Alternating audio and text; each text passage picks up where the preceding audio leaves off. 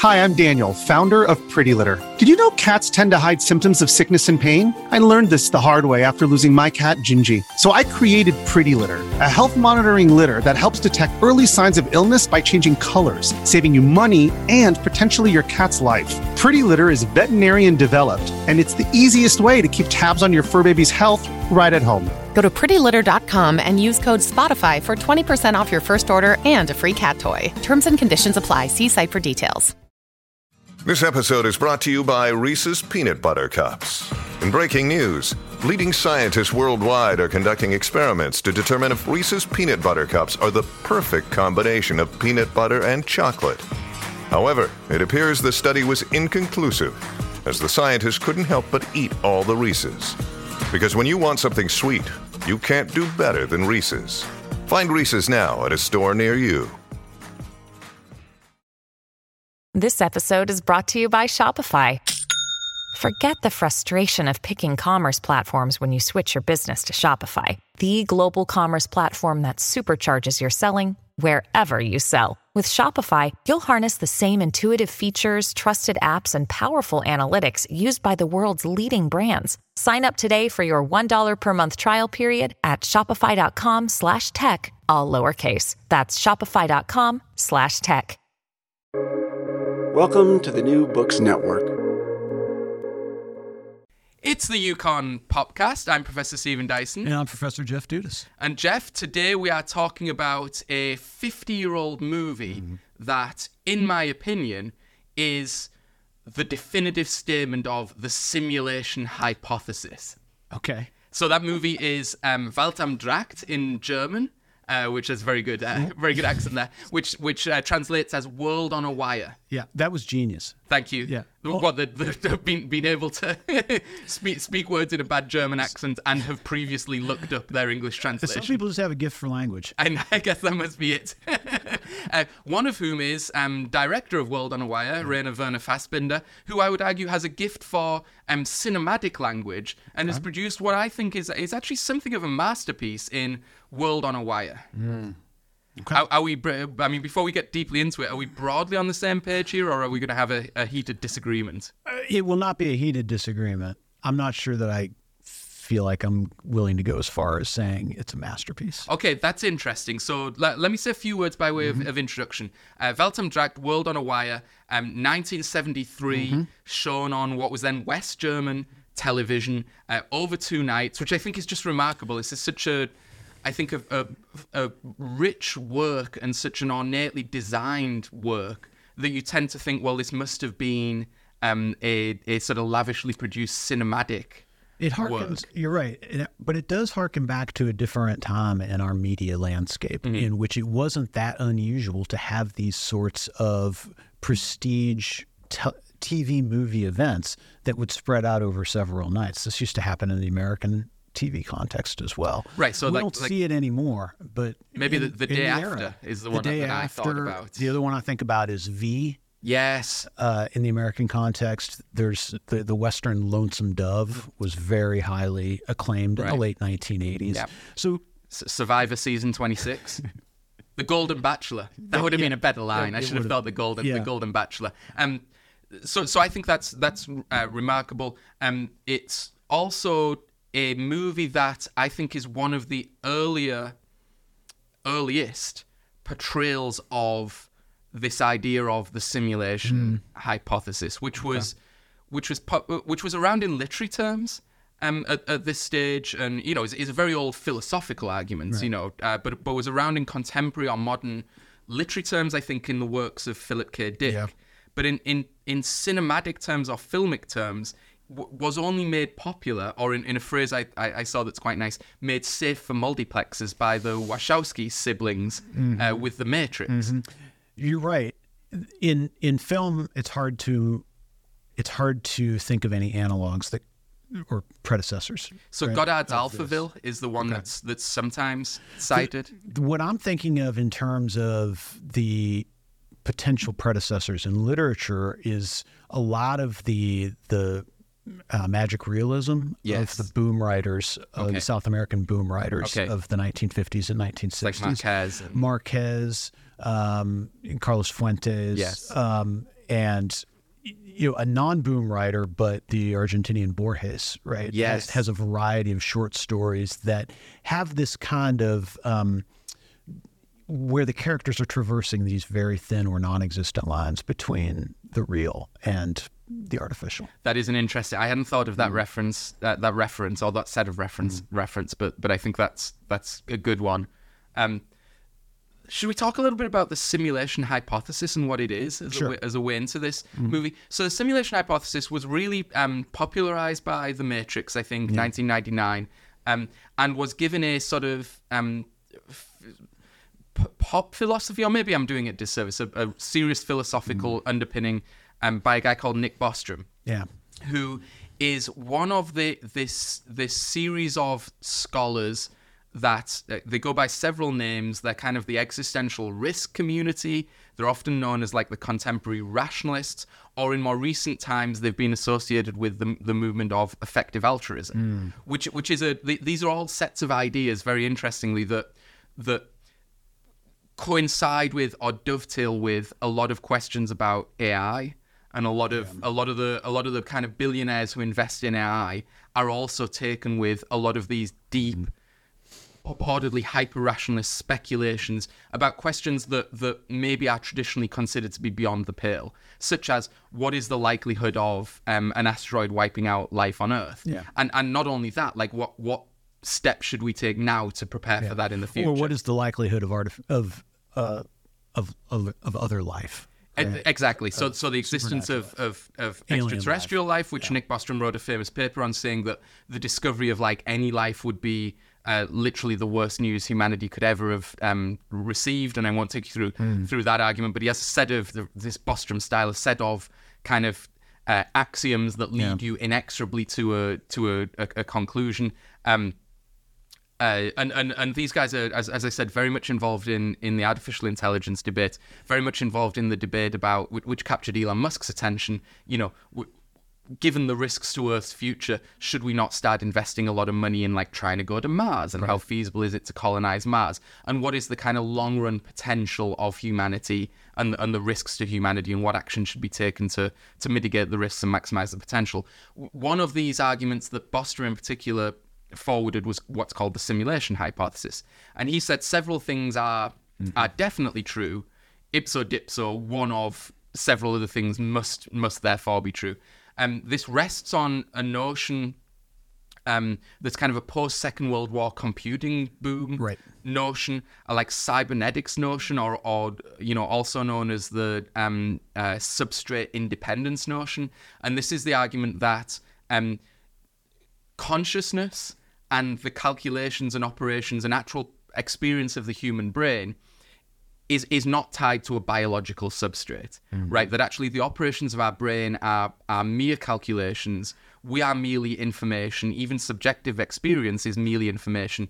And those calculations can be replicated on non-biological substrates, meaning like computerized substrates. Therefore, consciousness is not tied to individuals. It's transmissible across electronic media. Okay, so that's one kind of pillar of this argument. The other pillar of this argument is that, and I'm going to screw up the statistics, but the famous, is it Moore's law that computing power is doubling, or is Moore's law that the longer an argument goes on the internet, the chances you'll be called a Nazi approach one, or is Moore's law that computing power doubles in a certain period of time? We're not sure. This is something for the listeners to Google. But the one I'm thinking of, the axiom I'm thinking of, is that human computing capacity is doubling at a very large rate, and of course that doubling becomes exponential. Very, very, very quickly. Meaning that if you project out into X number of years in the future. And some experts, Bostrom say it's a matter of decades. Some experts say it's a matter of a few hundred years. But in the grand scheme of things, it doesn't actually matter. In a reasonably short time frame, humanity, whatever it looks like at the point that it develops this capacity, will have enough computational power to not only replicate single human minds, given the principle of substrate independence, but whole plethoras of human minds. Okay, so this is something that's going to be within our capacity within relatively short order. And of course, once you achieve that breakthrough, logically the increase in computational capacity is not going to stop. It's going to increase. Yeah. So even if it's very expensive to simulate a mind the first day you can do it, by year whatever X plus 10, maybe it's trivially easy. Mm-hmm. And therefore, it is highly likely that a humanity that is able to simulate human minds will be able to simulate unbelievable numbers of human minds. Okay, so then the question becomes, are they willing to do this, or will they do this? Right. And Bostrom says, given substrate independence and the increase in computing power, it is a certainty that one of the three following things is true. Okay, 1, humanity will cease to exist before it reaches this level of capacity. Yeah. Okay, so there's some cataclysm. Which he Nuclear calls war. post-human. Yeah, the post-human capacity, which is the ability to have what we would consider human-like experiences beyond the human form, beyond the biological form. So all of existence is erased by a meteor strike, a nuclear war, a pandemic, whatever. That's argument 1, or possibility 1. Possibility 2, post-humanity in these terms, the ability to simulate radically large numbers of minds, is achieved, but the post-humans that achieve that capacity are for reasons of like ethics or boredom or some other kind of normative reason, not interested in running what Bostrom calls ancestor simulations. They're not interested in recreating the historical experiences of their predecessors, which we would think would be us. Okay, that's option number 2. Option number 3 is we are living in a computer simulation. And how he gets to option number 3 is once you start creating artificial minds, and once you start creating huge numbers of artificial minds, and assuming that the civilization is still around to do that, and assuming that they don't have any normative or ethical or other reason not to do this, the number of artificially created minds will vastly outnumber the number of authentic minds, because the number of authentic minds is only like an n plus, is only an original prime timeline. Yeah. Every other timeline is now a simulated timeline, meaning that just statistically, the chances that you and I are in the prime timeline and we've yet to reach post-humanity are exponentially lower than the chances that we are an ancestor simulation run by some post-humans. It's very multiversal. Well, it is. I mean, it's not literally that, because it doesn't rest on those kind of quantum mechanics, but it has some of the similar sort of practical experiences. Well, I think of the most recent season of the Loki TV show on Disney Plus, which is, I guess, both seasons are. They're all about these branching timelines, right? And the degree to which there has to be some kind of central figure who manages these branched timelines and prunes them to make sure they don't move into the universe of chaos. Okay. And therefore implode. Okay. And so, as you're talking, I realize there are some as technically sophisticated, right, as what you just beautifully went through, there are imaginative... I can't tell whether that's a sincere compliment or not. It's very sincere. There are a lot of imaginative forerunners of this. And it's not just the sort of the kinds of things that we've talked about already. I think of in the development of the comic book and world in the 1930s and 1940s, the Brainiac character in the Superman universe is exactly this, right? Someone or an entity whose consciousness it's kind of an uber consciousness that's formed by, as you talk about, these hundreds of millions of individual consciousnesses, and then formed into a kind of supercomputer itself that is capable of regulating and managing the entire operation of a planet. And so there are these kinds of imaginative forerunners both in and out of the world of science fiction, properly defined, that sort of points us to something that we have danced around quite a bit in this podcast, which is that it's frequently the case that major technological breakthroughs in the real world are prefaced by human imagination and creativity in storytelling. And we see some of that here as well. Right. Yes, I think that's true. And what's interesting about the simulation hypothesis presented by Bostrom is that it's not science fiction, right? It purports to take the whole thing very seriously, and it's a set of logical operations. Now, whether analytic philosophy is science fiction or not is another question. Well, controversial. And we could debate that. Yes. But that and that's one register in which you can discuss works that explore the implications of the simulation hypothesis, such as The Matrix or as today, World on a Wire. Yeah. The other register in which you can discuss it is the sort of imaginative register that you've talked about, and I think you've given good kind of reference, and it is a common kind of science fiction theme. What if our reality is in fact the imagined reality of someone else, some super being, or even just a sleeping child? And actually, these questions of what is authentic reality are something that are commonly gone to in imaginative terms. A third register in which we might talk about this kind of simulation hypothesis is the kind of social implications, not of the world literally being a simulation, but of the notion of what is authentic and what is real, what is the copy and what is the original, what is the model and what is the reality. And then you're into Baudrillard and simulations and simulacra, which is clearly alluded to. I'm not even sure if alluded to is a strong enough word. The computer in World on a Wire is called simulacron. Yeah. And Baudrillard's whole thesis is that in a mediated age, an electronic media age, of kind of hyper commercialism and as I say, hyper mediated experiences, we have gone as a society beyond the usual relationship or the established relationship between sign and signifier, or between physical object and social meaning, to the point that there is no original physical object anymore. What you instead have are a series of copies of copies of copies of copies, or reflections of reflections of reflections, and there is no base reality, that exists anymore, or that can be found anymore, which has a huge set of political, social, and philosophical implications, all of which I think are explored in films like World on a Wire. Yeah, well, let's talk about World on a Wire. Yeah, I think we should do. So we have a 3-part structure that we go. I mean, we're both doing the same thing here, which is checking our watches to see how long this introduction took. But I think it's a proper amount of time. We should move maybe into our 3-part structure. Yeah. We have a 3-part structure with which we discuss, which we use to discuss text. A first part, which we commonly call On the Surface, which deals with elements of plot, authorial intention. Yes, and sometimes kind of intertextual references that are made, things that the author wants you to notice and get out of the text. Right. A second section we commonly call mythologies. Yep. How would you define that?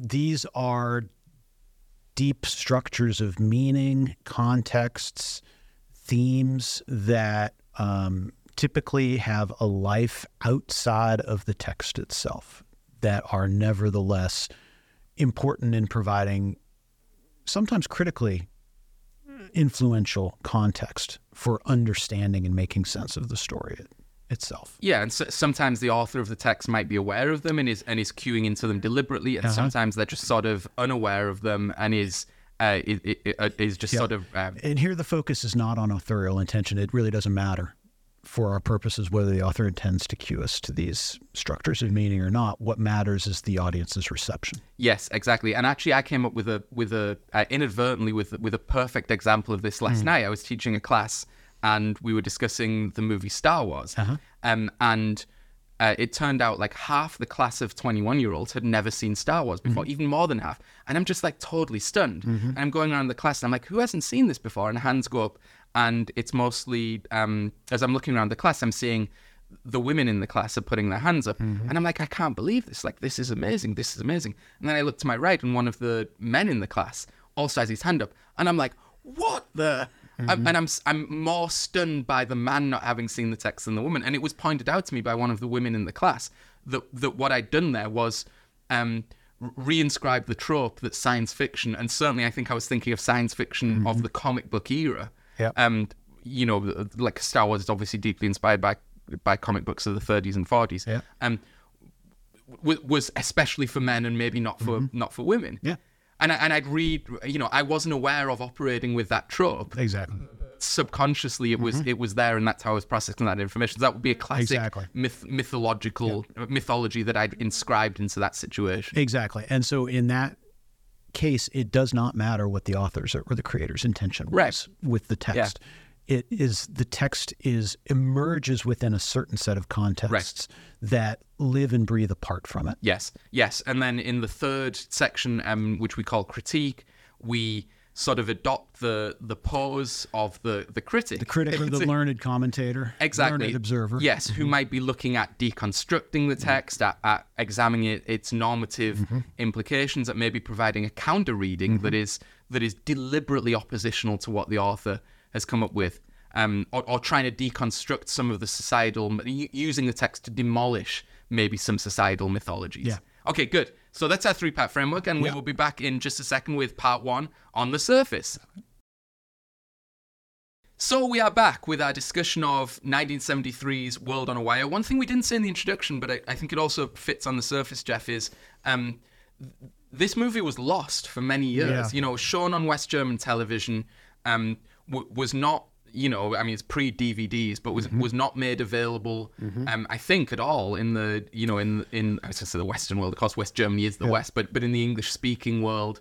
And it was 2010, I think, that somehow it got uploaded to YouTube. Yeah, well, so I think the sequence of events is there was a version was found that was restorable. There's the Fassbinder Foundation that preserves his work that restored it, and then it started to get a lot of attention. A Criterion Collection DVD, which, as you say, was then then uploaded to YouTube, not by us. I think we should, but apparently it is available on YouTube to watch. The audiences might find it there. Audiences might be able to find World on a Wire on YouTube in English subtitled. And I think, again, I don't want to get back into prefatory remarks, but I did allude to the fact that I think this is an important movie, and I do wonder about a counter world in which this is either an English language movie or it's immediately preserved and made available. And I think about, what does the pantheon of science fiction cinema look like if you have 2001: A Space Odyssey, Solaris, then into that mid-70s slot you have World on a Wire, and then you go through Blade Runner and back into the kind of milestones. I think it's an important, it potentially was a very important movie. And listeners and viewers who doubt this might enjoy the experience of going back and rewatching The Matrix and Inception after they've seen World on a Wire, and just realizing what a profound debt both of those movies owe to World on a Wire. That's a debt that's completely unknown, I think, due to the obscurity of this text. Yeah. I think there are good reasons why it's obscure. Okay. And most of them have to do with things that don't really have anything to do with the text itself. Yeah. Right. That the method of viewing is going to be very limited. There are Cold War reasons why I suspect why a lot of this stuff didn't get preserved or widely distributed at the time. And Fassbender dies young. So it's not he's like 32, isn't he, when he dies? I think he was a little older than that, but it's not like he's going to have that moment of retrospective that a lot of older directors will have. He was 32 when he made it. That might be what I'm thinking of. And so you could imagine a life for him like a Werner Herzog life, where he's producing lots and lots of movies and films that are critically acclaimed at the time, but they don't really come to more general prominent attention until he's quite old, right? And in which he's able to kind of find a role Werner Herzog is as his own self-promoter. Yes. And so I suspect there are lots of reasons why the film remains obscure as it does, and most of which probably have nothing to do with the text itself. Obscure, we should say, until now, when it got the Yukon Popcast treatment. And its 50th anniversary. Yes, exactly, 1973, 2023. Yeah. So, on the surface, I mean, let's just very briefly, in a crude way, talk about what happens, so listeners are sort of oriented. Fred Stiller is the sort of central protagonist. As the movie begins, he's kind of the number 2 guy in the technical division of the Institute for, I think it's called Cybernetics and Future Sciences. IKE. Which has built a supercomputer, the Simulacron, that is able to simulate a kind of miniature world of 10,000 quote-unquote identity units, all of whom in the identity units believe that the world they live in is the real world, and they're functionally human beings. Well, maybe that's the wrong terminology. They believe themselves to be human beings existing in the real world. As the movie begins, Stiller's boss, Vollmer, is extremely disturbed. He's discovered a great secret, and he dies in short order. As Stiller is promoted to succeed him. And I'm not actually going to go through every plot point because I'm realizing it might include a lot of spoilers, but we need to orient who some of these characters are.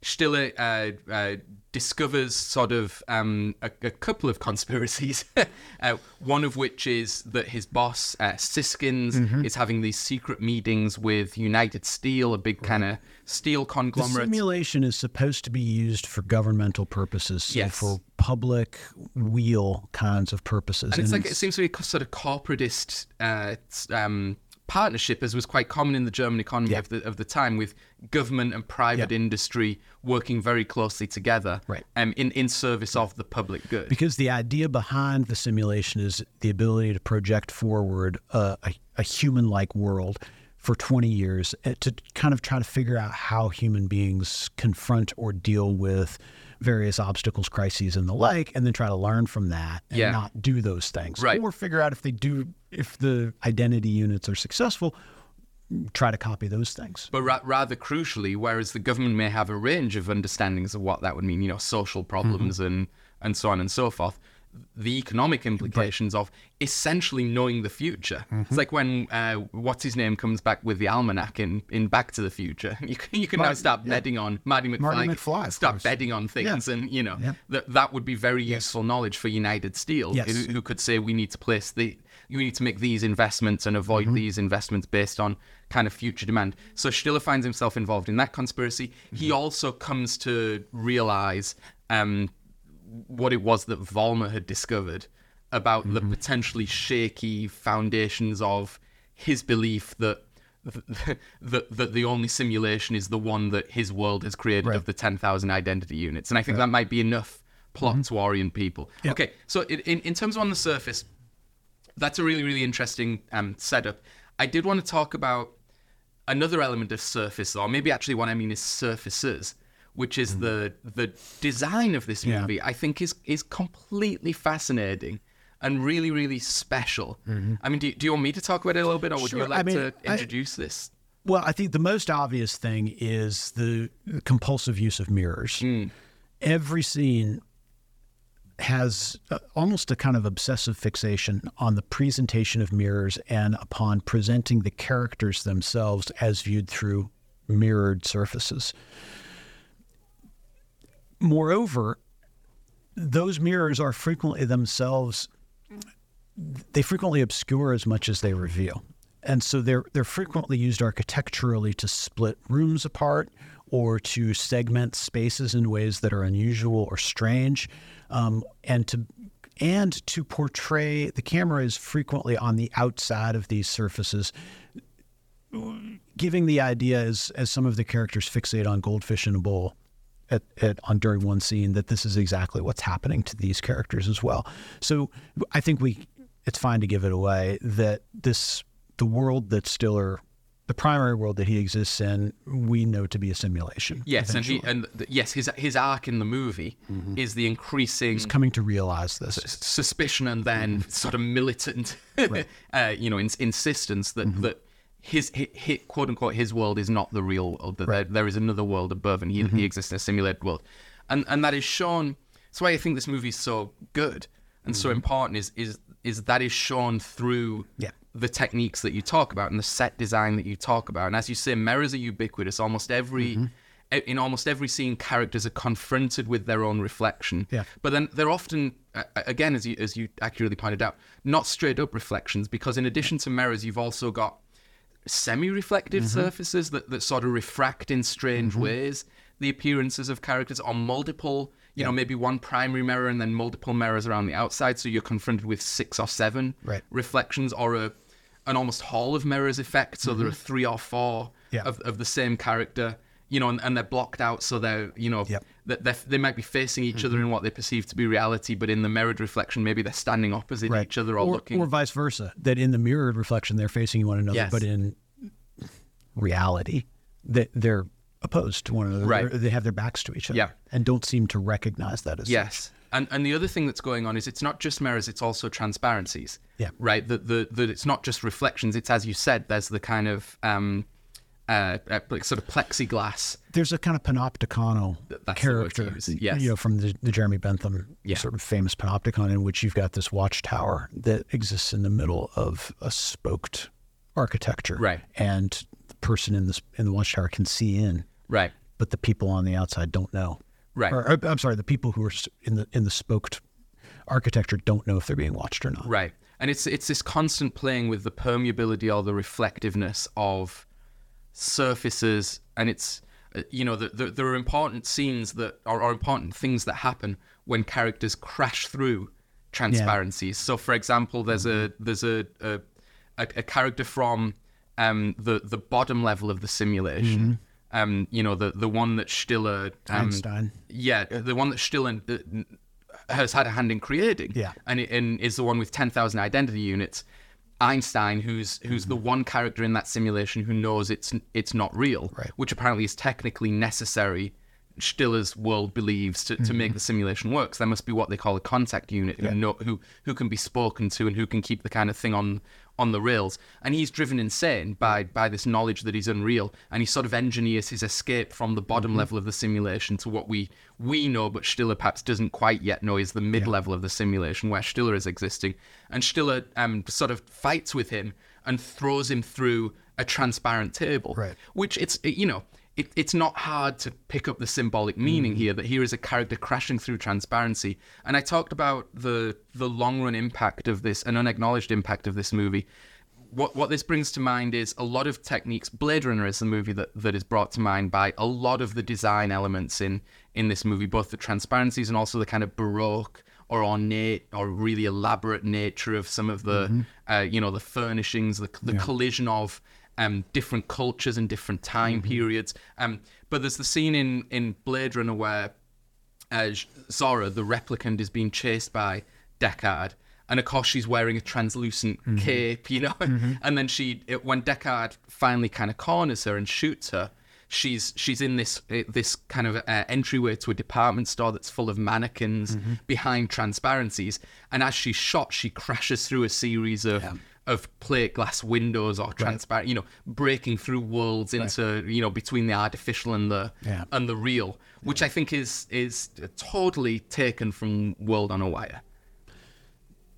It could be. I mean, it's hard to track this kind of It's hard to track this kind of direct influence. Indirectly, we can certainly say that these creators are swimming in the same universe of symbolic meaning. Yes. Right. Yeah.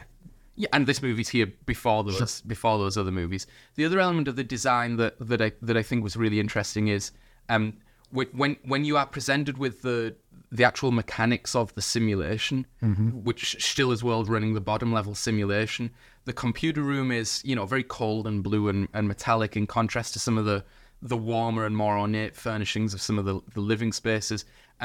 But you see that the hookups in the simulation are, you kind of wear this sort of helmet, space helmet thing, which is a particular, I think, like orangey color and sort of oval shape.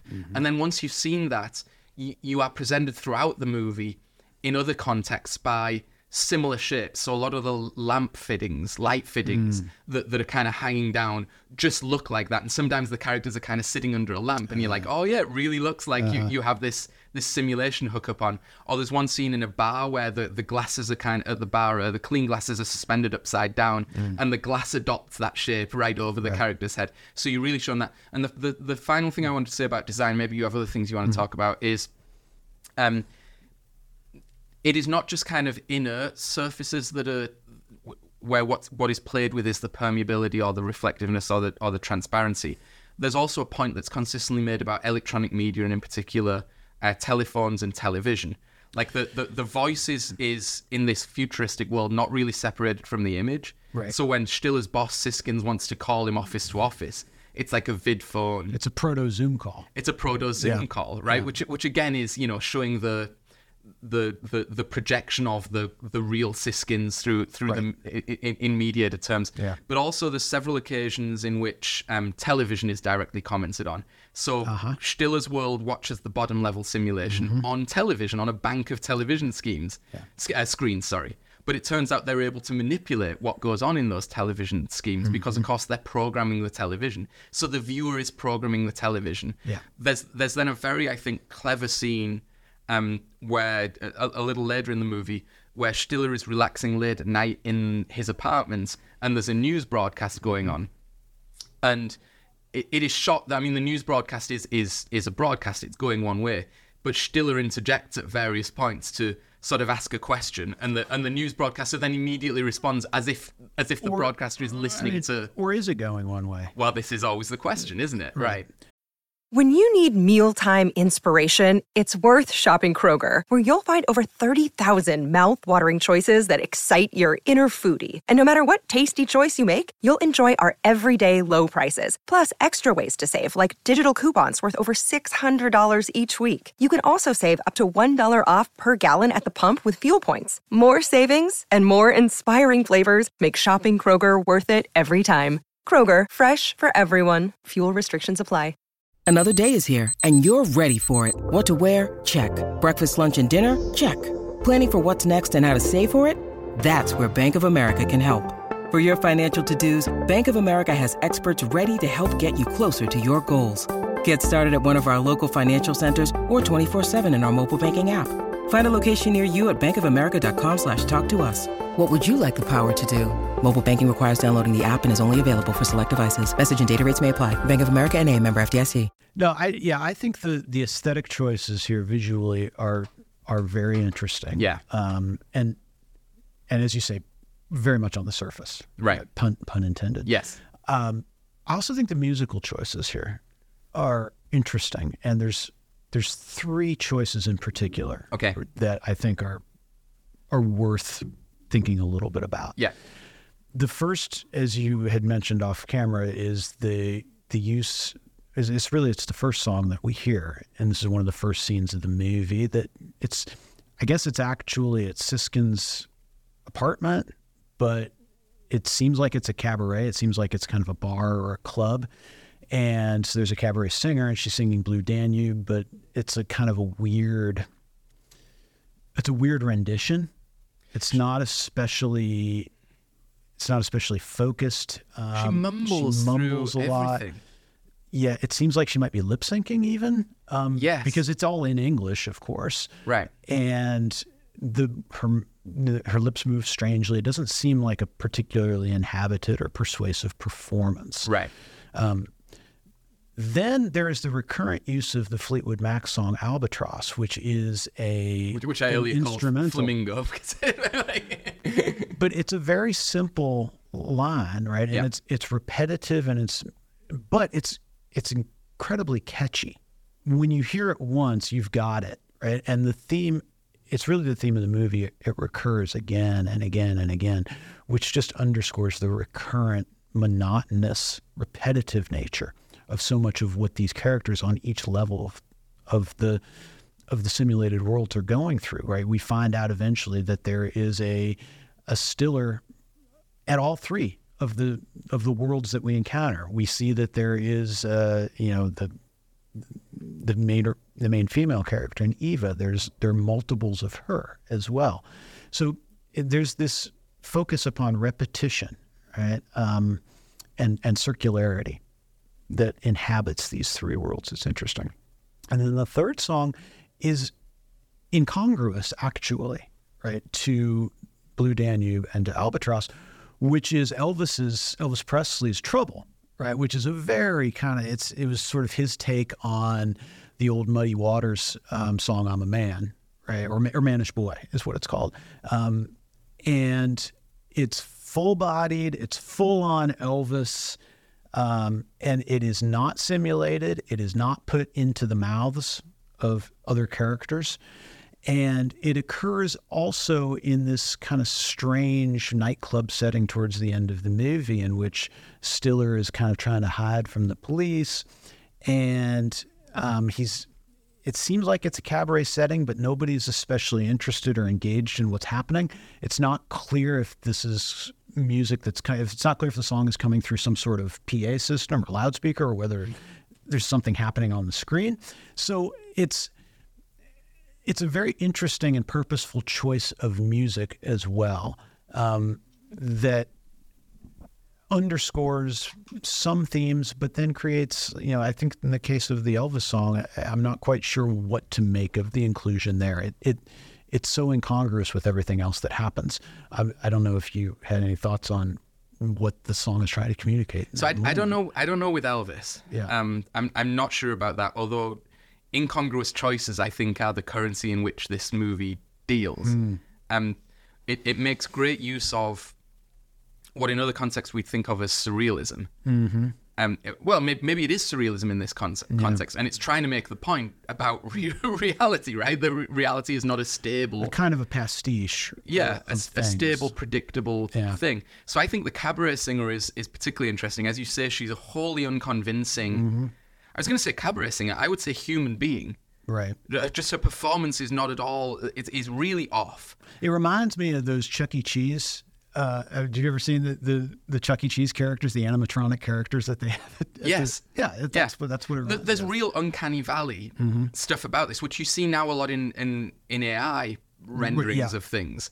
When you don't quite have the capacity to make them real, it looks slightly off, but you can't quite tell why. I'm thinking of this. Have you seen this video that's been making the rounds lately about the AI created song and musician called Annie Indiana or something like that? I haven't seen this, no. And everything is AI generated, including you get a physical, a visual presentation of this character, and it's wholly unconvincing as a song, and it mimics in kind of the most obvious and worst ways what an AI would do with music, and so it's redolent of this rendition of Blue Danube. Right, exactly. And the other interesting thing about this cabaret singer is she appears. It's a party in Siskin's apartment, and she's there, which is an astonishing thing to think about. She then reappears, and it's definitely the same person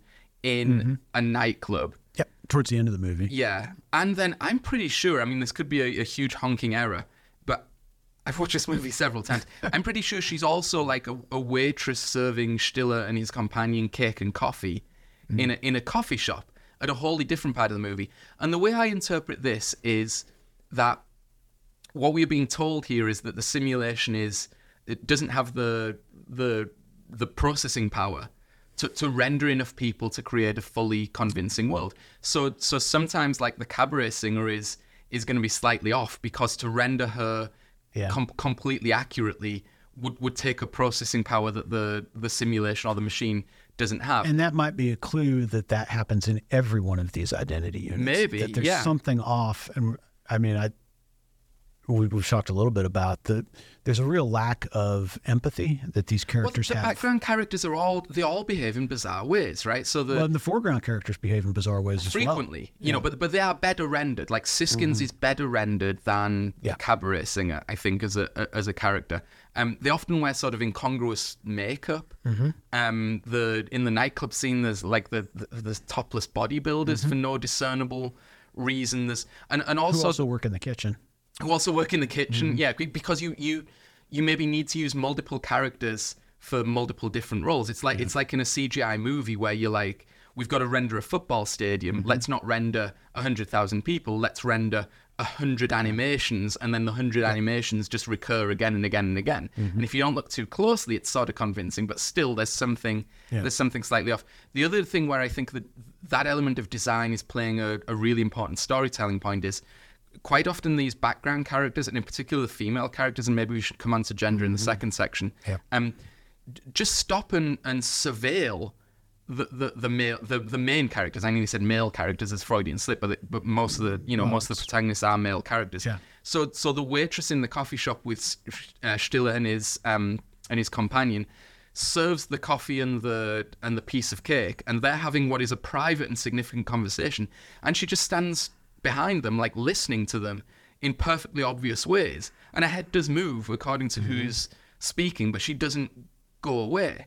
And even in the opening scene in Siskin's apartment, the characters stood around the pool or at the bar will just start watching Stiller, particularly when he says something significant, you know, like pretty directly. They're not even disguising what they're doing, which seemed to me to indicate a few things. I mean, one is maybe a lack of ability to render all characters completely realistically in all times, but also it seemed to be the simulation kind of using its identity units to defend itself, or to, you know, when someone gets a little too close to the bone, other units start paying attention, which was very influential on something like The Matrix, which, if you remember, had its agents morph into quote unquote ordinary members of the public.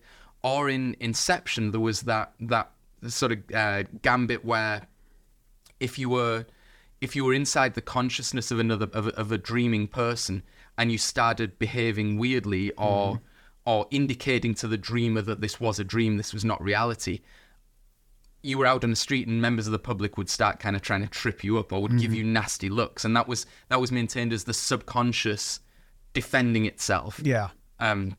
You know, I wonder if you kind of think that's what's going on. Maybe. I mean, I think to put the cart in front of the horse with regards to gender, I think the simulation doesn't care about female humanity. Yeah. And I think by extension, the filmmaker doesn't care about female humanity either. Yeah. So that's part of what's going on. Right. Because the consistently most poorly rendered characters are always women. True. And it's not clear to me that they're actually listening in these moments in which they're hovering. And the example there would be when Stiller punches out Einstein, who's come back, and he calls to whoever the attendant is in the room and says, "Call for help." And she's like, "I can't hear you. I don't know what you're saying." Right? So she doesn't have a hearing aid into something, right? But they haven't bothered to give her the ability of that's a good interpretation. Listening. Yeah. So I think that's, we'll talk more about that momentarily, but I think that's a lot of what's going on here, both in the movie and with regard to the creative process by which the movie was made. Yeah. Yes, that's a rich subject in mythologies, and maybe we should get to that soon. I think, though, you wanted to talk about a quote that we pulled you had dug up this from the Fassbinder Foundation page. You had dug up this quote about World on a Wire that I think is very interesting, but is also, I think, manifestly untrue, and is a nice segue into our most interesting section. Things. World on a Wire, they write, neither plays here nor anywhere else. It is not placed in the present, but not in the past or the future either.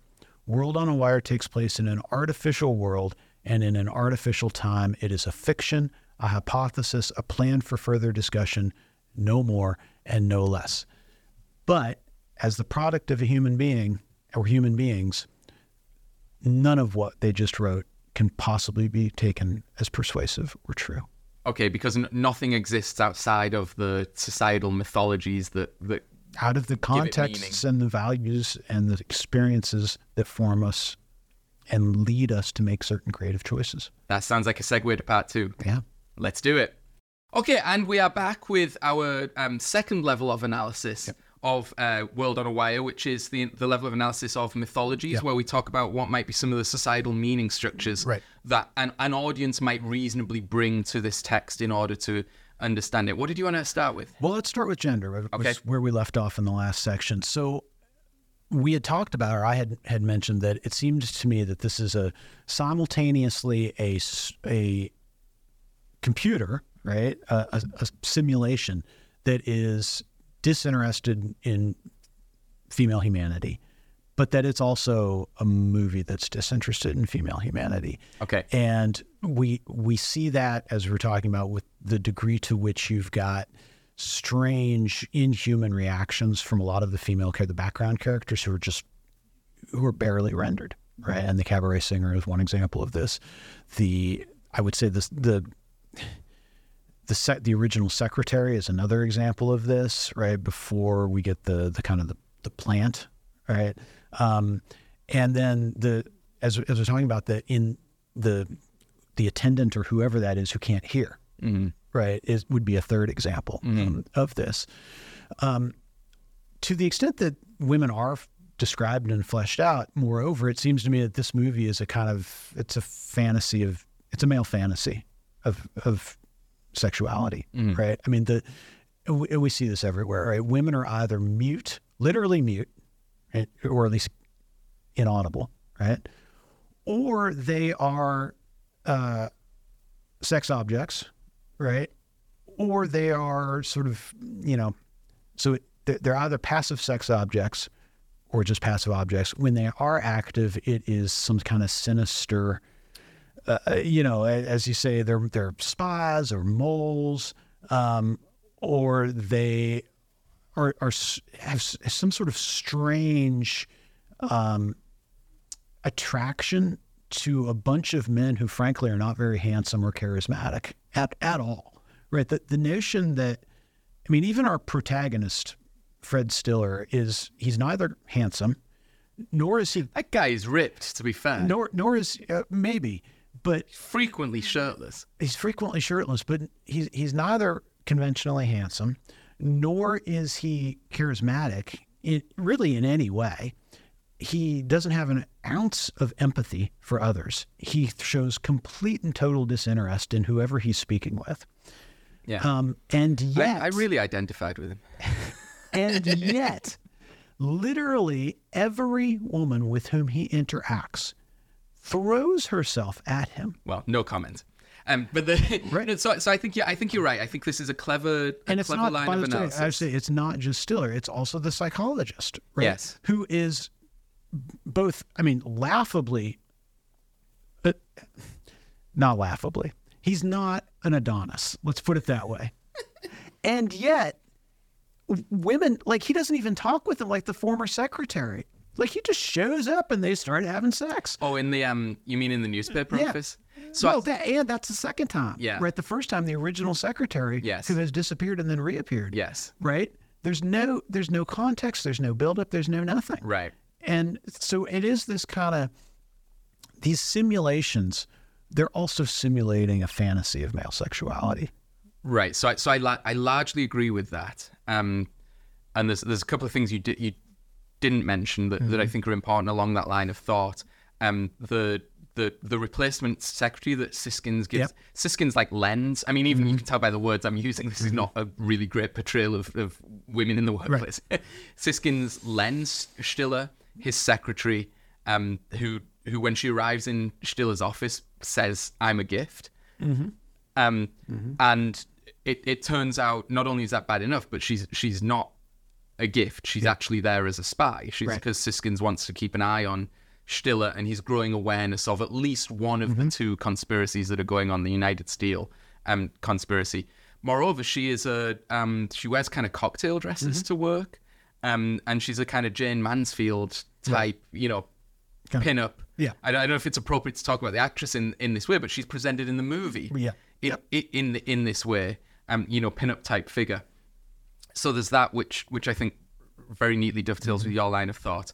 There's also and I'm all for the things in this movie that are mysterious or incongruous, because I think that does support the design of the movie, the sense that the simulation itself teeters on the brink of a discoverable irreality.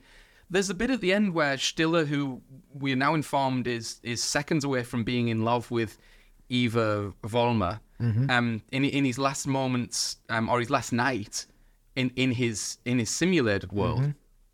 So he sleeps with her, but he also punches her in the face. Yeah. Just for no apparent. I mean, what is that? I think what we're supposed to understand there is that he wants to go to the Institute, and she is trying to talk him out of it. I see. Okay. And so his response is apparently to strike her. It's not reasonable. No, it's not reasonable. But also, it seemed to me just out of nowhere.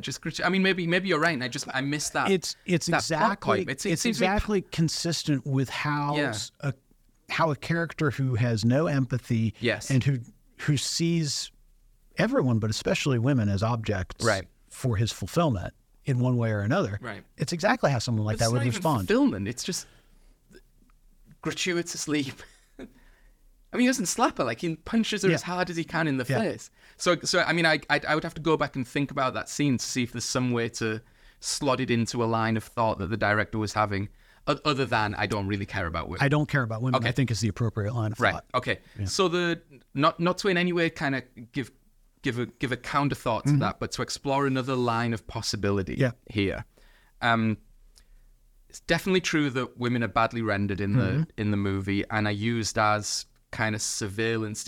They're devices the simulation uses, or the defenders of the simulation use.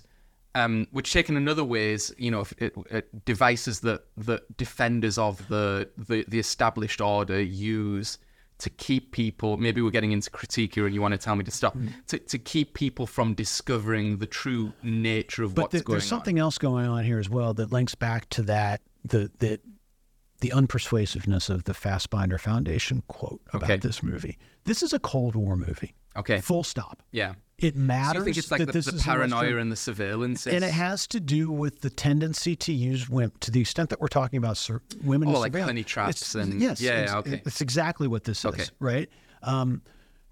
There's also the problem that it's not a problem. The thing that contextualizes it as very clearly a German Cold War experience is the disappearing of characters, and then the imagination that nobody will admit to remembering or knowing these characters, right? This was a standard ploy of the East German security state, right?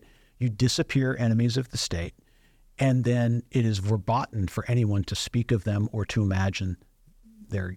So we should say I don't think we quite hit this plot point. It's important here. We should say that one way in which the various simulations kind of can defend themselves is if an identity unit becomes aware of the simulated nature of the world, an accident is engineered, or they are simply... the preference is to simply remove them, right? This is what we learn in the end when Eva is kind of confessing the whole plot. Their preference is to simply remove people, but sometimes they feel like there's not time to be able to do that. Well, no, so I think it's the opposite. It's slightly different from that. The easiest thing for the designers of simulation would be to remove them, but you can't do that too obviously because the other identity units will recognize that they've been removed. Therefore, you have to sort of engineer a plausible seeming accident. Right. That's right. But if things get out of hand, and this is Stiller's sort of leverage on discovering the nature of his reality, they sometimes have to panic delete people. Yes. So Vollmer is killed, and it's not really all that convincing at the start, but at least you can. They kind of try and gin up an explanation, which is what Stiller must have murdered him. But then Lauscher, the head of security, Vollmer, the head of the computer division, had told Lauscher what he discovered. So Lauscher, the head of security, is about to tell Stiller the true nature of the world. Lauscher, this is like red alert. Right. So Stiller is distracted momentarily. This is right at the beginning of the movie. It's not that big of a spoiler. Distracted momentarily by a woman, by the way, calling his name. This is the use of women. And he turns away from Lauscher, who's about to tell him the nature of what's going on. He looks back and Lauscher's disappeared. And this is what breaks the spell for Stiller. Right. And then you're perfectly right that initially, like, the police investigate this and they take Stiller's word for it, and the newspaper writes a story, man disappears at party, but then it's retconned, or it's memory hold would be that. So Orwell is the reference point here, that Lauscher never existed. Actually, the head of security at the Institute is Hans Eidelkern, and has been for 5 years, and you, Stiller, are mad. You're crazy, which is again a very interesting reference to things like Foucault and the idea that society inscribes or describes people as mad or crazy when they step outside of the expected boundary of things. But there are powerful interests. Again, we're deep into critique at this point. There are powerful interests holding up the expected quality of things. So yes, that's the question of disappearances. I think that's very important. I have an additional take on gender that maybe runs against yours slightly, or maybe kind of supplements it. I don't know. Let me tell it to you, and you can tell me what you think. So at one point, early in the movie, Siskin, Stiller's boss, is he's gotten rid of Vollmer, who was the troublesome computer head, who we're told has had clashes, we think, over the United Steel conspiracy, and he's trying to convince Stiller that he should be a more pliant kind of servant of Siskin's. So he offers Vollmer's job to Stiller, great material and career sort of advancement. And then he starts talking to Stiller about things like, well, what's your favorite sports car? And Siskin says very tellingly, like, you tell me what your favorite car is, and I'll tell you what kind of person you are. And the car is? Wasn't it this kind of white spot? It's a Corvette. Kind of? Yeah. Okay. It's the American knockoff. Some viewers, I guess, might be upset with me calling it that. It's the American knockoff of a European supercar. Okay. So it's a copy of an But original. it is a deeply masculine coded and vehicle. And right? he gets the car, And right? he We gets see him the driving car. around in it. Yeah, it's got a kind of, an aesthetic, I suppose, that is redolent of certain parts of the human body. Right. Yes. That a male would be, particularly one like Siskin, who seems like he's got some questions about his life, would maybe be especially comforted to put out into the world. Yes. Yeah. Yeah. So where I'm going with this is we are told that it is alluded to as that one mechanism of simulation defense is the provision of material benefits to keep querulous characters kind of happy. And I'm gesturing here again at critique, which is there's a deep analogy here between the simulation and capitalism. As you say, women throw themselves at Stiller right from the start of the movie before he suspects anything. And just mysteriously and incongruously, like, they'll be having a conversation about something and then the woman will say, well, but I wish you'd asked me for my number. Or something along those lines. Yeah. Such a shame we're not going to immediately have sex. And Stiller's like, well, blah, blah, blah. I wonder if a point that Fassbender or the writers might be making is that this world, this artificial world, commoditizes women and uses them as means to distract, placate, and that's what the female sexual presence is in the movie. So the two characters who get hit on the most are Stiller, who is questioning the fundamental nature of reality, and is it Wolfgang, who's the psychologist who comes to Hahn, yes, yeah. who comes to maybe it's Wolfgang Hahn, comes to accept that Stiller might be right, but he's distracted as well by women, and when they're having making crucial discoveries at the newspaper office, for example, that there's been a memory holing of the story of Lausch's disappearance. Stiller's ushered into a back room for his own safety, and he finds Hahn making out with secretary, who previously been shown to be extremely sort of flirtatious in the newspaper office, because her purpose is to distract the journalist who's discovering the conspiracy as well. And so the best kind of defense, I'm not sure I want to... She is. I hear what you're saying, although doesn't she go ahead and contact the original reporter in a way that the investigative journalist did not intend for her to do? Yeah, true. So she's kind of overturns a crucial... So maybe this falls down on that. But the thought that where I was going with that is, to the extent that we think the movie is probably not a pro-capitalist movie. Yeah.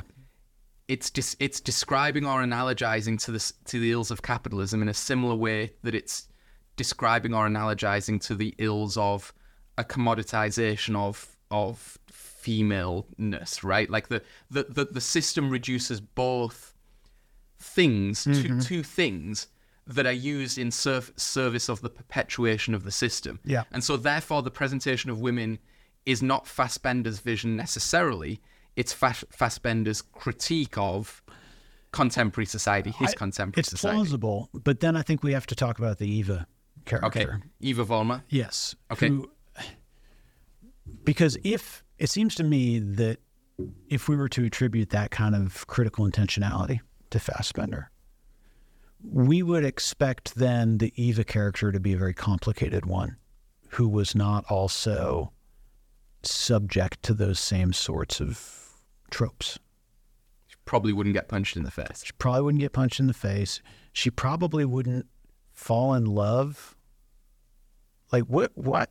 She wouldn't fall in love with the replica of someone that she wanted. Yeah, that's it. So Eva Vollmer is a former lover to be. Yeah, she's a advanced placement into the simulation. She's portrayed as the daughter of Vollmer, the computer expert who discovers the true nature of his reality and his irreality and disappears. She explains her presence as the world above has evolved beyond using contact units explicitly in its simulations, but it does occasionally put observers, or even actually project people. Persons who intervene in crucial ways in the development of the simulation, and that she, I think, appeared in the simulation. I presume. Well, I don't know if it's clear, but maybe to keep an eye on Volmer when he was getting close to, or maybe she actually just appears when Volmer disappears, and she's there to keep Stiller, who's a person of intense interest. Yeah, on track. I can't recall. At their first meeting, I can't recall how they reacquaint themselves. Me neither, with one another. But late or very late in the plot, she explains that she's a late entrant to the simulation, and that all Stiller's memories of her are false memories that he's thrown together to explain her appearance, because identity units are programmed to do that, to throw together false memories to restabilize themselves. Again, Blade Runner uses a similar So that's right. So it's quite possible that she has no interaction with Professor Volmer at all. Entirely possible. And that would be because that would be a big thing for an identity unit to accept, the sudden appearance of an adult child. Right. Whereas Stiller might be like, I just work with this dude. I don't know if he has a daughter or not. Yeah, so maybe that's it. I've forgotten how we got onto this. Is Eva... So how do we assess that character? Yeah. Right? Who embodies a lot of the exact same tropes that presumably on this plausible interpretation Fassbender is seeking to critique. Right. Yeah, I don't know. I mean, I think this might not be that plausible an interpretation. Is she any more fully rendered as a human being than the other characters are? Right. Maybe slightly. Yeah. Yes, slightly. She's certainly more knowledgeable because she's from the world above, and her story is she's, as you say, that the physical, what we think is Prime Stiller, exists in her world, the world above Stiller's world. He's this awful guy, this megalomaniac who actually controls Stiller's simulation, and she, I presume, likes him physically, but hates his character. But she's fallen in love with the struggling Stiller who's coming to self-awareness. But what's interesting is that our Stiller, right, the protagonist, is also a megalomaniac. In his own way, yeah. He's completely narcissist. Like, the only difference, I think, is that, what we're calling Prime Stiller is aware of his role, I guess, in a way. Although that's not even true either. I mean, we know that our Stiller, Second World Stiller, is doing the exact same thing that Prime Stiller is doing in the underworld. He messes around with it, and he's creating, creates people, deletes creates people, deletes people. He had a comedy Siskins in there to try and mess with Siskins, to humiliate these characters. So they do the same things, and so what exactly is different, other than I guess what you've suggested is that our Stiller is struggling to come to cognition. Yeah. But it seems like, Eva claims that they're totally different, but it's hard to understand as the audience how they would be different. Yeah. So I think maybe the way out of this, or the way to defend Fassbinder, or the writers, if you wanted to do this, is, and I don't want to get into this now because it's definitely a point for critique, but it's to get into Baudrillard and to get into to get away from the linear thinking that there is a bottom-level simulation, a middle-level simulation, and a reality, right? Which Baudrillard would say is a view of reality that is superseded or destroyed in the mediated age of copies without originals. Of it used to be there's the map and the territory, but now there's only the map, and the map of the map, and the remembrance of the map of the map of the map, and it therefore is this kind of grand omni-critique rather than a world where you're supposed to say this is the real Stiller, or this Stiller is good and this Stiller is bad. That they're actually bad and good are just not oppositions that are sustainable in a world of copies of copies of copies of copies of copies. Yeah. So then how is she making, if it's all the same, if it's all Stiller, then how is she drawing a distinction between the Prime Stiller that she hates? She's a fool to do so, I think it would be maybe what the movie is telling us. Because surely the ultimate goal of the movie, if you take it seriously philosophically, is to implant the same doubt in our minds that that Stiller comes to have, which is why is this, why is this real? How do we know that this is, and again, that can be the Bostrom version of that, which is literally we're living in a computer simulation, or it can be the Baudrillard version of it, which is we should maybe therefore not get particularly convinced by any sort of claim to authority or authenticity or reality. Yeah. I think this will be a really great way to orient our part 3 is by thinking about the very final scene in the movie agree. And seeing what we can make out of that, what we've called the prime level of reality. I think so too. Now, is that intended as a segue? Yeah. Okay, so didn't you like that? I love it. That was good. Well, but the problem is, I'm so like ham-fisted and cack-handed that you present these beautiful segues, and I'm like, wait, is that a segue? Which sort of destroys the moment. We've been doing this for a while now. I know, but I do another video, and yet I get no better. Jeff. I am 18 months on YouTube. I am an imperfectly rendered cabaret singer. Identity unit. Yes, and I just mumble my words, but we'll get through it nonetheless. Yes. Okay, so let's move to part 3, critique. Yep. And we're back with the third part of our discussion of World on a Wire, section we call critique.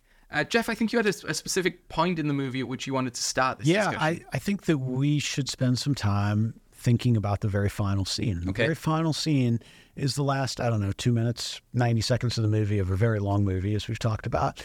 And what we get here is this moment in which Eva has swapped the brain of her Stiller, who's the megalomaniac who she hates, with Second World Stiller, our protagonist, and has therefore saved our Stiller, who is in his fatal moments.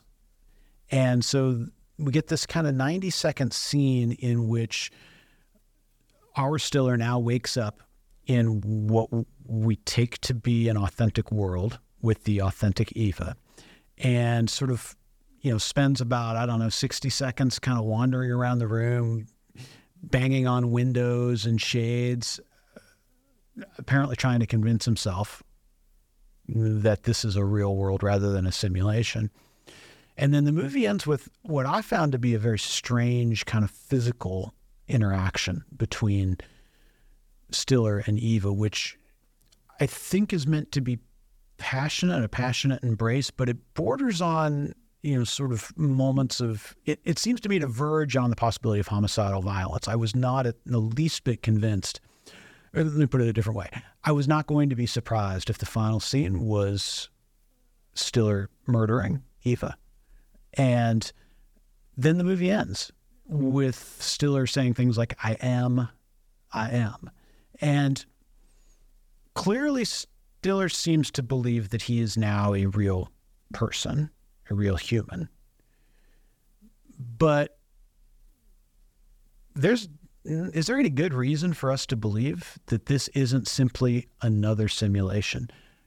And on and on and on. What evidence do we have, either in this scene or at any point in the movie, that there is, in fact, an original world, an original reality that is different from the simulations? Yeah, it's a very strange final scene because it is constructed in such a way, and it follows a series of very explicit discussions of the likely nested nature of simulations, including by Stiller, who says these simulations could go infinitely down through levels, or I think Siskin says that, and Stiller then says, or infinitely up. Infinitely up. It could be infinite regress or infinite ascension. Exactly, and which is consistent with the simulation hypothesis that simulations would be created, and they would, the prime simulation would involve such trivially small amounts of available computing power that it could be programmed in such detail that the simulated beings would go through their own trajectory, including their own development of supercomputers able to create simulations. So simulations start creating their own simulations. It's entirely consistent with the hypothesis. And yet, as you say, Stiller behaves and talks as if he believes that he's escaped the second level simulation and broken through to the prime level simulation.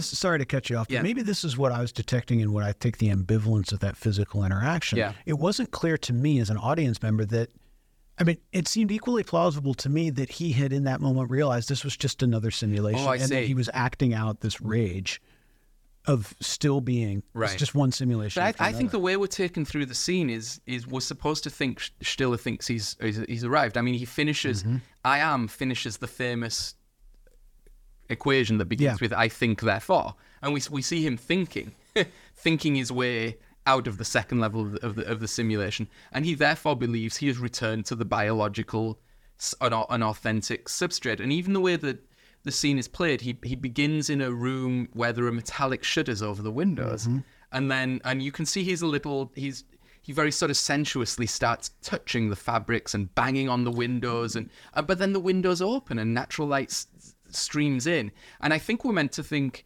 he's initially a bit suspicious, and then he's not suspicious at all, and he's just like delighted. There's natural light in his simulated world as well. True. Right? So where I'm going with this is, I think we're supposed to think Stiller believes he's in the real world, but that belief is so patently ridiculous, given what's gone before, that this is supposed to be the critical kicker for the audience, which is to have you think the obvious question, which is, how do we know we're in the real world? You know, I think that's what the movie's trying to say at the end. It's trying to complete that I don't know if it's a circle or that line of thought where, you know, yes, you can be clever enough to have watched this movie and thought about it as a very intelligent person. And yes, there are irrealities and movies themselves irrealities, and there's lots of very clever things going on. But then you think the movie's ending as Stiller thinks his journey's ending, and you're now in your nice plush room and you're in the real world. But that is a patently ridiculous belief for you as much as it is a patently ridiculous belief for Stiller. Yeah. In that way, and I think that that's correct. I do think that that is an intentional move on the part of the filmmaker here. In that way, it harkens to, there are religious elements here, which you had written in your notes. Is there kind of a religiosity about this? And I think that what you were referring to is probably the kind of the crucifixion scene of Stiller's death in the second world, and he's kind of splayed out. Yeah, so Jesus. There's an we should explain that a little bit. I mean, I thought, first of all, there's the Uber analogy of you're just playing God. Yeah. World on a wire, puppets on a string. You're playing God. You know, your puppets are dancing is a line from the movie. Is that what God does? I suppose would be one element. But you're right. And I didn't mean to cut off your substantive point, but I wanted to orient people that there's interspersed with the final scene of Stiller thinking he's broken through to the real world is his death in the second world, where he's machine gunned on his return to the Institute, and he's machine gunned and he doesn't collapse in a credible death way. He sort of glitches a little bit into it, and he strikes a pose, almost as you say, a crucifixion pose, and then he remains upright for an incredible period of time, having just been shot. Yeah. And so what do you make of those religious allusions? So the Christian allusions are very interesting. Obviously the crucifixion scene, the resurrection, the ascension scenes are all, I think, fairly conventional. It's also worth pointing out that the filmmaker, the Fassbender, fixates on the wounds, the open wounds that emerge after the shooting. But I think putting it all together, the more interesting idea here relates back to a kind of old Hindu idea about the nature of the world and the nature of reality, which has come to be updated with the phenomenon. I had mentioned this to you earlier, the phenomenon of the notion of turtles all the way down. Yeah. And so the idea here is that, you know, as the analogy goes, the world is a flat disk that sits atop a giant turtle. And a skeptic would say, well, but what does that turtle sit as? I mean, there must be some, you know, scientific explanation for what the turtle sits upon. And the believer says, well, it sits upon the back of an even larger turtle, and an even larger turtle, and it's just turtles all the way down. And it's this notion of infinite regress, or in this movie, infinite ascension, which is the notion that how do you know reality? Well, you don't actually know reality. You know that there are more turtles on the way down or on the way up. And that strikes me as very much sort of on point with regard to a movie that's all about how these simulated artificial worlds just go on and on and on. And there's no point outside of human understanding or human interpretation according to which we can trace it back to an original, right? Right. It's just copy after copy after copy. That's what the world is. It's model after model. It's simulation after simulation. Yeah, and this is Baudrillard's exact point, right? It's turtles all the way down. The copy without the original, the precession of the simulation, the model that precedes reality or the event. So I did want to talk about one other aspect of critique, Jeff, which was this notion that Baudrillard has about the function of scandals within a society. And I wanted to reference it in relation to the movie in particular. There's two conspiracies. There's the conspiracy I think all the characters accept, which is the United Steel kind of trying to access the simulation data to get a commercial advantage. And then there's a conspiracy that only some of the characters come to realize, which is the true nature of reality. Baudrillard says in Simulations and Simulacra that an issue with contemporary society is it throws up scandals that are not really scandals because nothing is ever really anything. So things are created, pseudo things are created to kind of serve powerful interests. Yeah. And so a capitalist system or a contemporary American political system will throw up a scandal to kind of distract from the real nature of the system. Yeah. So he gave the example of Watergate. And he says Watergate is not really a scandal. The true scandal is that America isn't really a democracy. Yeah. But the system inscribes some things as scandalous in order to kind of render the rest of it as non-scandalous and good. Or he says like Disneyland exists within America as the thing you're not supposed to look at and say, well, that's fake, rather than looking at the rest of American society and saying it's all a like weird commoditized playground. Yeah. I wonder if Fassbender's making a similar point in the movie about the United Steel scandal is intended to distract everyone from the real scandal, which is the world isn't real. Yeah, I mean, it's plausible. Yeah. On the other hand, the United Steel scandal is, nobody seems to be all that upset about it. Yes. Except for the investigative journalist. Right? We don't see much evidence that anybody, not even Stiller, is really all that. I mean, he puts up a kind of show of opposing it, but he doesn't seem especially motivated by the idea that this... Well, he has bigger problems by that point, right? I guess, but even in the beginning, he doesn't seem all that upset about it, right? I mean, and he seems to be quite easily bought off, right? All it takes is the Corvette, right? And he's perfectly happy to look the other way, right? And there's some surface kind of, some hand-washing allusions to he's not very happy, like when the United Steel representative comes in, right, and begins taking a place in the organization. But he doesn't seem all that upset. Nobody seems all that upset by it. The journalists, as you've talked about in another place, at the press conference are more interested in the free buffet than they are in covering a potential scandal. So I think that certainly is plausible. The kind of show the audience what you want them to see with one hand while you're the sleight of hand with the other hand. Or the system shows us what it wants us to be scandalized by to protect itself from a deeper critique. Right. But I guess, a potential retort would be that it's not a very interesting scandal. Sure.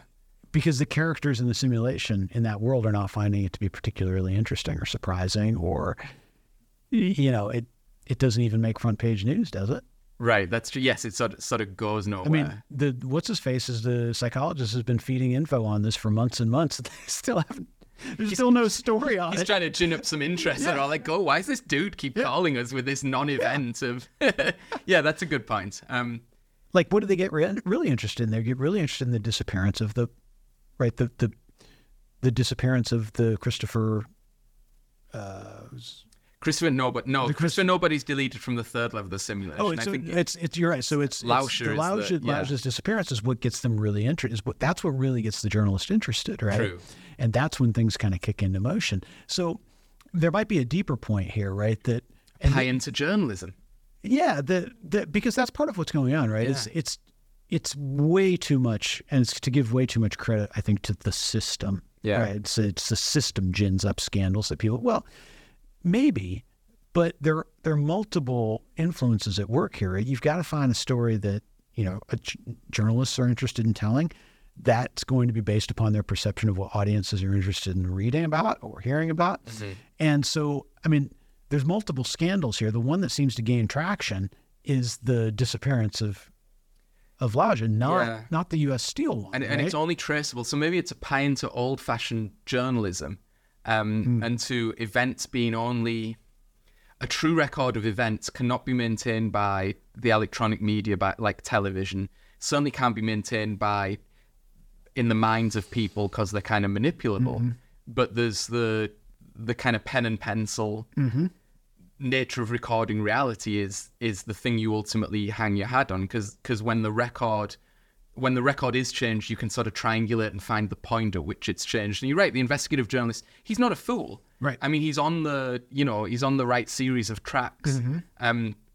Yeah, maybe that's the ultimate point of the movie. That scandals nested within scandals. Yeah, and the hope lies in maybe it's too hawky a point for Fassbinder to have been making, but hope lies in traditional methods of accountability and. I don't know. Yeah, I don't know. Okay, interesting good. Though. Yeah, absolutely. All right, so I think we have gone to the end of our discussion of World on a Wire. Have I convinced you more? Where does your evaluation of this movie stand at the end of our discussion compared to where it did at the start? I think it's interesting aesthetically. Yeah, right, I am convinced that the aesthetic choices are interesting. Do you buy it that it belongs in this pantheon? Is it to you as significant a movie as what would be a good comp? Like 2001's maybe too high a bar, but like Blade Runner. So my bottom line evaluation, I think the narrative of the movie is clunky. Okay. And I think the storytelling is clunky when it comes to non-aesthetic elements. But people do say the same about Blade Runner. What is Blade Runner? It's like, Harrison Ford's famous complaint about Deckard was he's a detective who does no detecting. Yeah. It's a linear story where he's given all the answers and sort of cluelessly bumbles through. I mean, if you take it as a storytelling device separate from the design and aesthetics and the philosophical meaning they're meant to carry, Blade Runner is like a sort of child's detective story, isn't it? Yes, I guess so. Although that could be part of the point. Maybe clunky storytelling's part of the point of World on a Wire, right? That the simulations just aren't working in a sophisticated enough way to be convincing. It could be. I can only leave you with this, Stephen. At the 2.5 hour mark when I checked and I saw that there was still another hour, I was a little disappointed. The movie is long. It's a challenging movie that requires some stamina. That is true. Yeah. All right. So I think we should probably leave our discussion here. Jeff, after all, we have to get back to our real lives away from this podcast. Or do we?